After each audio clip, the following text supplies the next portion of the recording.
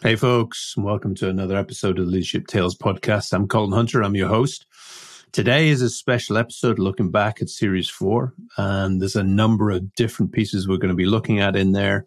Different interviews: MACE Curran, M. Weber, Gautam Mukunda, Paul Day, Chris Tuff, and Michael Bungay Steiner. And they'll share some fascinating insights and stories. There's a common theme here around playgrounds, about disruption, and they'll share some actionable tips, some fresh perspectives from their lives and their experience, what they're working on now, and also advice to ponder. So let's dive in.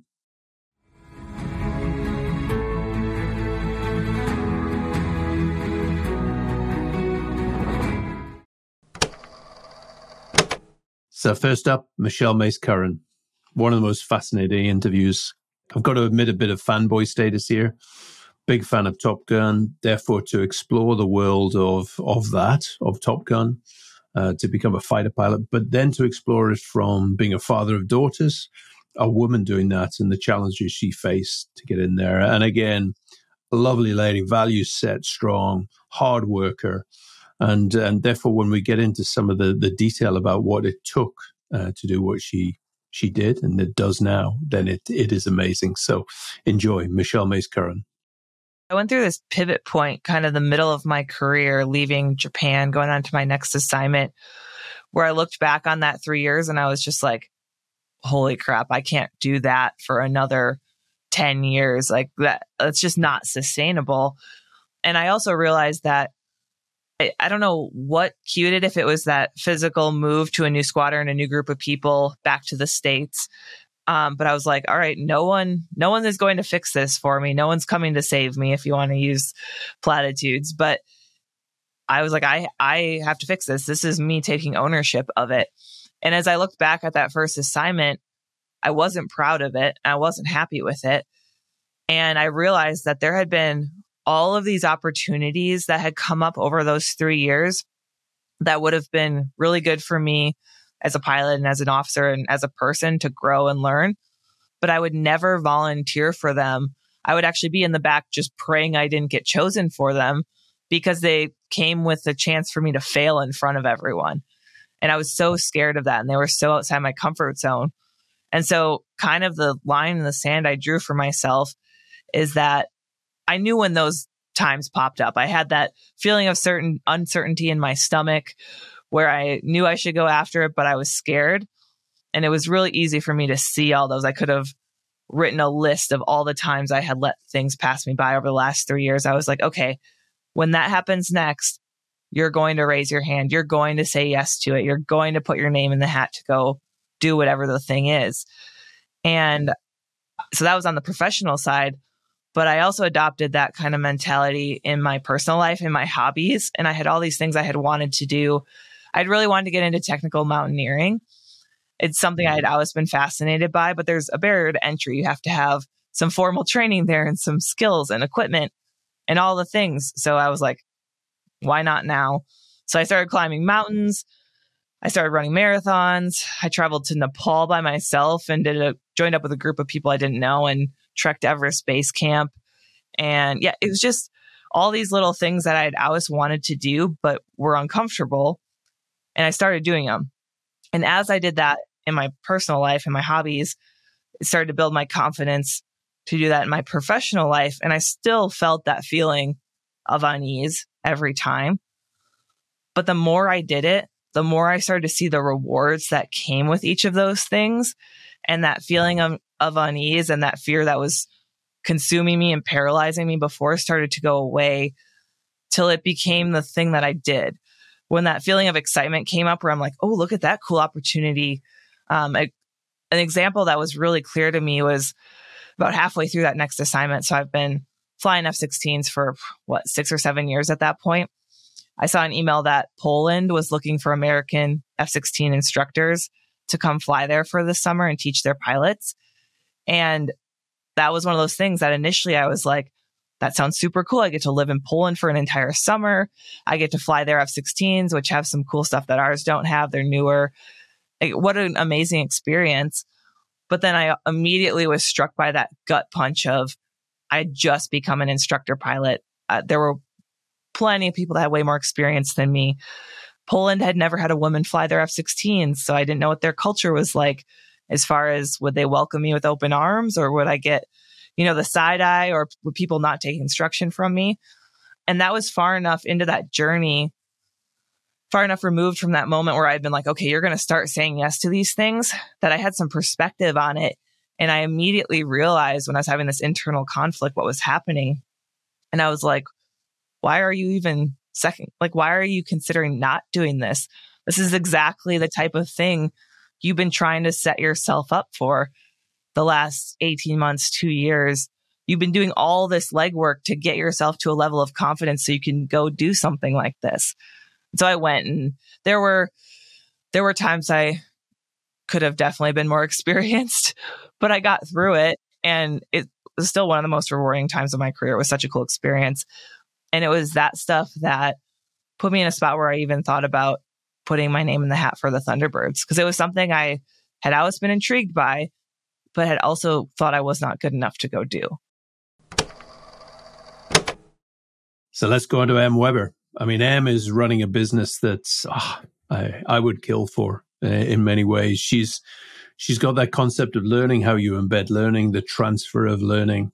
And we met because of one of the products, Coach M, but also just found out that she had connections to my area that I live in. She lives in Australia. She runs this amazing business. But it is this embedding of learning that I'm fascinated by. And the conversation today is about that, and about her story, about how she's created this business that we all would love to be part of and drive, because that's one of the holy grails of what we do in leadership and learning, is to embed that transfer of learning.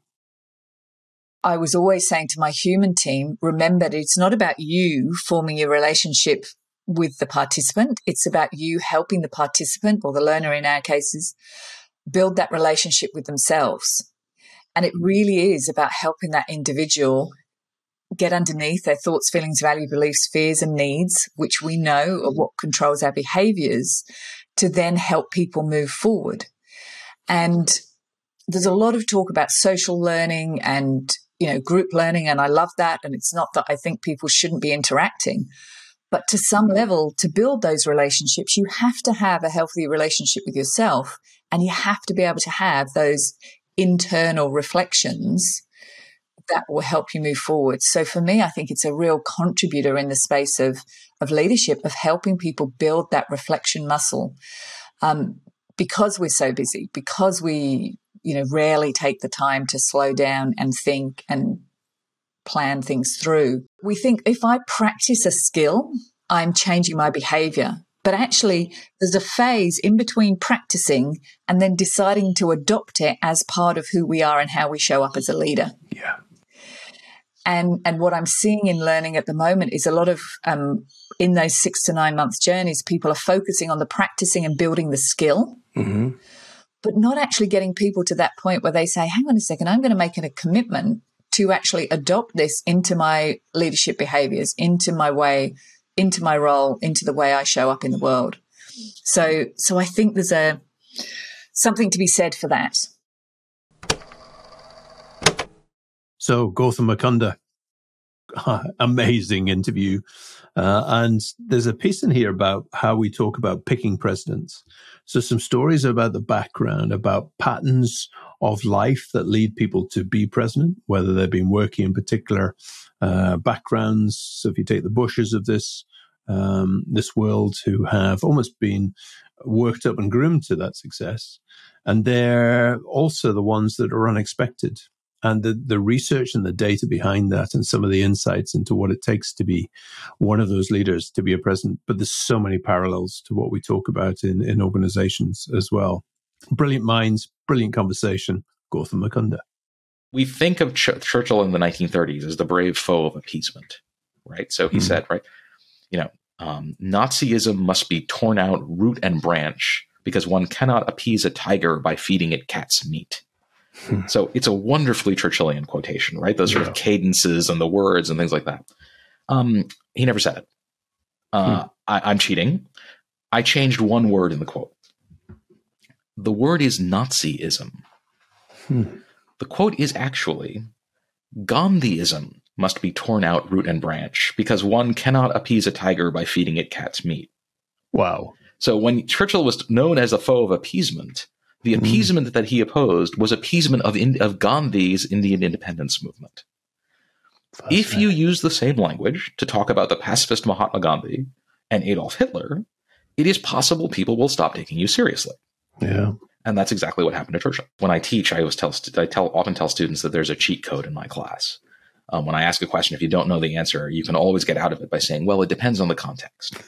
And so, if we pick Churchill outside of the context of Hitler is a disaster. And Churchill inside the context of Hitler is one of the greatest heroes of the 20th century. Context matters greatly, and what that tells us is that leadership is not a ranking problem. It is a matching problem. So ranking problems are where you say, you look at your options and you order them from best to worst, and you pick the best one. That's a ranking problem. So it's like dating. Teenagers think of dating as a ranking problem, right? Teenagers want to date a supermodel. When you've grown up a little bit, hopefully you realize that dating is actually a matching problem. You don't want some hierarchy of best to worst, because it doesn't exist. There is no such thing. What you want is the right person for you. So when you're picking leaders, you don't want the best leader. You want the right leader. The right leader for your situation and your context. And when the situation changes, you may no longer, that person may no longer be the right leader, as Churchill found out when the British people turned him out as soon as the war was over. And so that idea that everything about picking leaders and what brings you success in a leadership environment is about context is, I think, maybe the most important thing you can learn about selecting leadership. That there's no such thing as general purpose, like, oh, well, this person's charismatic, they'd be a good leader. Nope, that doesn't work. Paul Day, Group Head of Internal Audit at Standard Chartered Bank. Paul and I go way back. Today, we're going to focus in a clip around productive pressure, which is a crucial piece about pushing himself and others outside their comfort zone to see how they perform, but also learning how to lean into that discomfort on a regular basis. So we're going to hear a bit about how you do that and how he did it and his views on it. I look back at moments when when the opportunity in front of me pulled me outside of my comfort zone.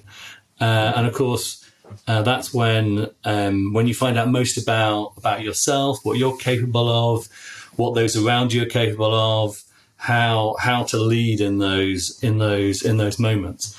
And as I've got older and more experienced, I find it super rewarding to find those opportunities for my team. What's the right next career opportunity? What's the next stretch opportunity? What might they develop? From the opportunity in front of them. And I think you learn a little bit from doing a straightforward job very well. You learn a lot and receive a lot of credit for doing difficult things very well. I actually think the greatest satisfaction and reward is reserved for things which are known to be broken, or which are incredibly challenging, and working out a way to somehow address those, somehow fix those, somehow turn it into a success. And we learn most about ourselves not by doing the easy things, but by taking on the difficult challenges, taking on the things that are hard. There's a sort of optimal pressure, isn't there? There's too much pressure is just wrong and unfair on people. I remember typing the email footer into my Outlook settings to say, I'm sending this email at a time of my choosing. Yeah. And if it's outside your working hours, I don't expect you to reply. Of course, we want people to feel under some pressure. We want to have some performance expectations, and we need to temper it with a suitable work-life balance, allowing people to do the things which are important to them. And some of those things will be outside work, and we absolutely must allow people to make time for that. And then there's Chris Tuff. He's one of the most energetic people I've ever had the pleasure of sitting down with. You can't help but absorb that energy as he talks in terms of what he does. He's the author of The Millennial Whisperer and Save Your Asks, which is all about building authentic relationships and connecting with people. So Chris shares in this clip about how he's been able to help others be the best version of themselves and achieve their professional goals through authentic connection. Enjoy. There's a massive void of authenticity in the world right now, and there's a void in connection. I think there's a relation to why that is. But then you get a lot of these people that are like you and me that are writing books and speaking, and then when no one's looking, they're doing the exact opposite. And that to me is so important of walking the talk. And everything that I talk about, Colin, I practice. The other thing that I've done is I take 20% of all my time and I try to bring people along. It was a concept of tithing my time versus money by a guy named Dan Miller, who kind of took me under his wing, a super successful, he's 75 years old author. And I was like, I'm going to do that, right? Some of my most compelling stories aren't necessarily hobnobbing with the billionaires at Kelly Slater's Surf Ranch, right? It's actually my story of the waiter that I had in Turks and Caicos, or the guy that came to redo my chimney who texted me the other day, a year and a half since we met. And he was at my house for like a month and a half, and he was super depressed, and I would bring him dinners and lunches, and he texted me, he said he's making $500,000 redoing chimneys. Or my tattoo artist, Kiyoki, as you can see, anytime I have a defining moment, I have him freehand the symbolic piece of that. I actually just got my newest one, which is all about unlocking passions and dreams. It's a huge chess piece and was by far the most painful. But he's another guy. I helped him open his own shop. And let me just tell a quick story there, right? So there's a saying that go to Chris Tuff for free stuff, like around Atlanta, because I know someone for everything, right? And my unique abilities to connect in each one of these nuances is really what makes me such a good networker. But I do it in a way that when someone tells me what their dream is, which I think the most important question you can ask anyone is, what's your dream? What fires you up? When I hear that, I can usually take some form of action through an introduction or an idea to help them take action, take a step towards that. And so this guy Kiyoki, who I met totally randomly as I was coming out of my rock bottom, I wanted to signify one of my main points, which is my first 3 rings. My twin brother introduced me to this idea that no one's allowed in your hula hoop except for your wife and your 2 daughters, Chris. Don't let anyone else in it. Because people are going to try to hop in it. I was like, I love that. I'm going to get a tattoo of a hula hoop for each one of my girls, which are these 3 lines. And I went to 5 tattoo artists, Colin, and no one could actually draw a straight line around. It's a very difficult thing to do it around an arm. So 3 of the 5 tattoo artists that I'd seen said, you got to see this guy from Hawaii, Kiyoki. And so I get in with Kiyoki, and he does this amazing piece. And it was once again like one of these authentic connections that happened in the moment that I kind of took with me. And we have since become really good friends. And he's one of the guys that I've taken under my wing. And so through the pandemic, I'm like, Kiyoki, you got to start your own shop. Like, enough paying the man. Like, let's just do this. I'll help you open it. Right.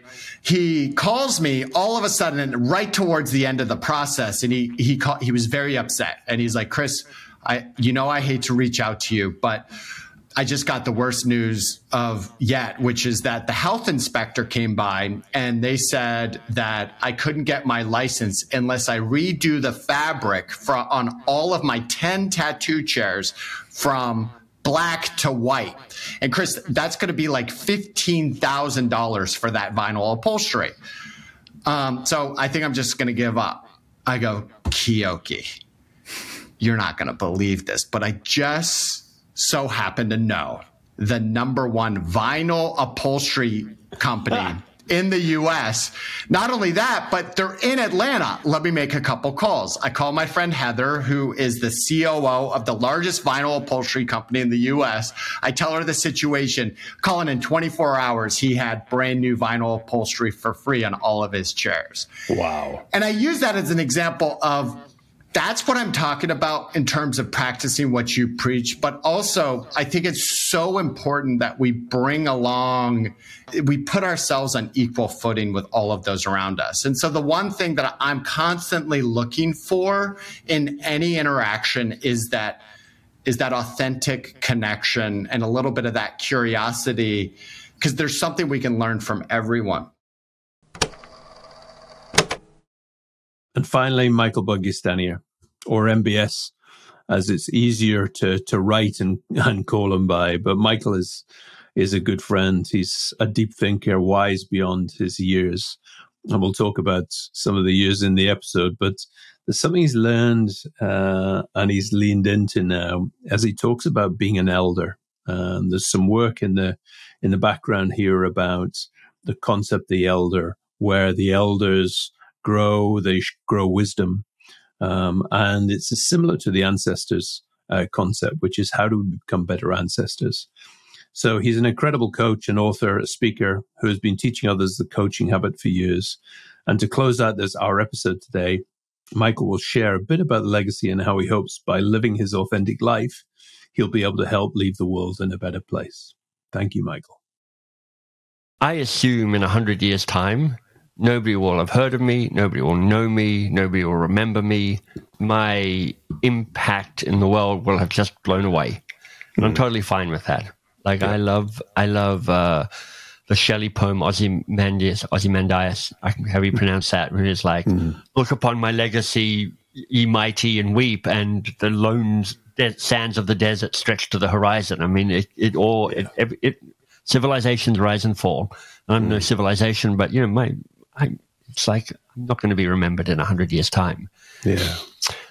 And I find that not depressing. I find that really freeing, because I'm like, so go for it. It doesn't matter. It's like, get that video back out from my early youth. Yeah, exactly. So in part, I think about legacy as what's the best thing I can do that is the best expression of myself and kind of helps pull me forward into the next best version of me, but also what contributes to the world to make the world a better place. It's a numbers game. And if you can think about how do you make your best contribution to the world in a way that serves you, is thrilling for you, but is important and serves the world, then everybody wins. I think there are these moments where we come to crossroads. When you finish university, I think you're at a crossroad, or finish school, where you're like, okay, what am I doing? Am I going to be part of capitalism? Am I going to be not part of capitalism? Am I going to work for myself? So there's all of that. Then there's the classic 35-year-old so-called midlife crisis moment where you're like, okay, I've done 10 years of adulting. Where the hell am I? And how did I don't think I've done here? 10 years. I think I've a lot less than that. And then there's the place where you and I mean, Colin, you're very close to being an empty nester.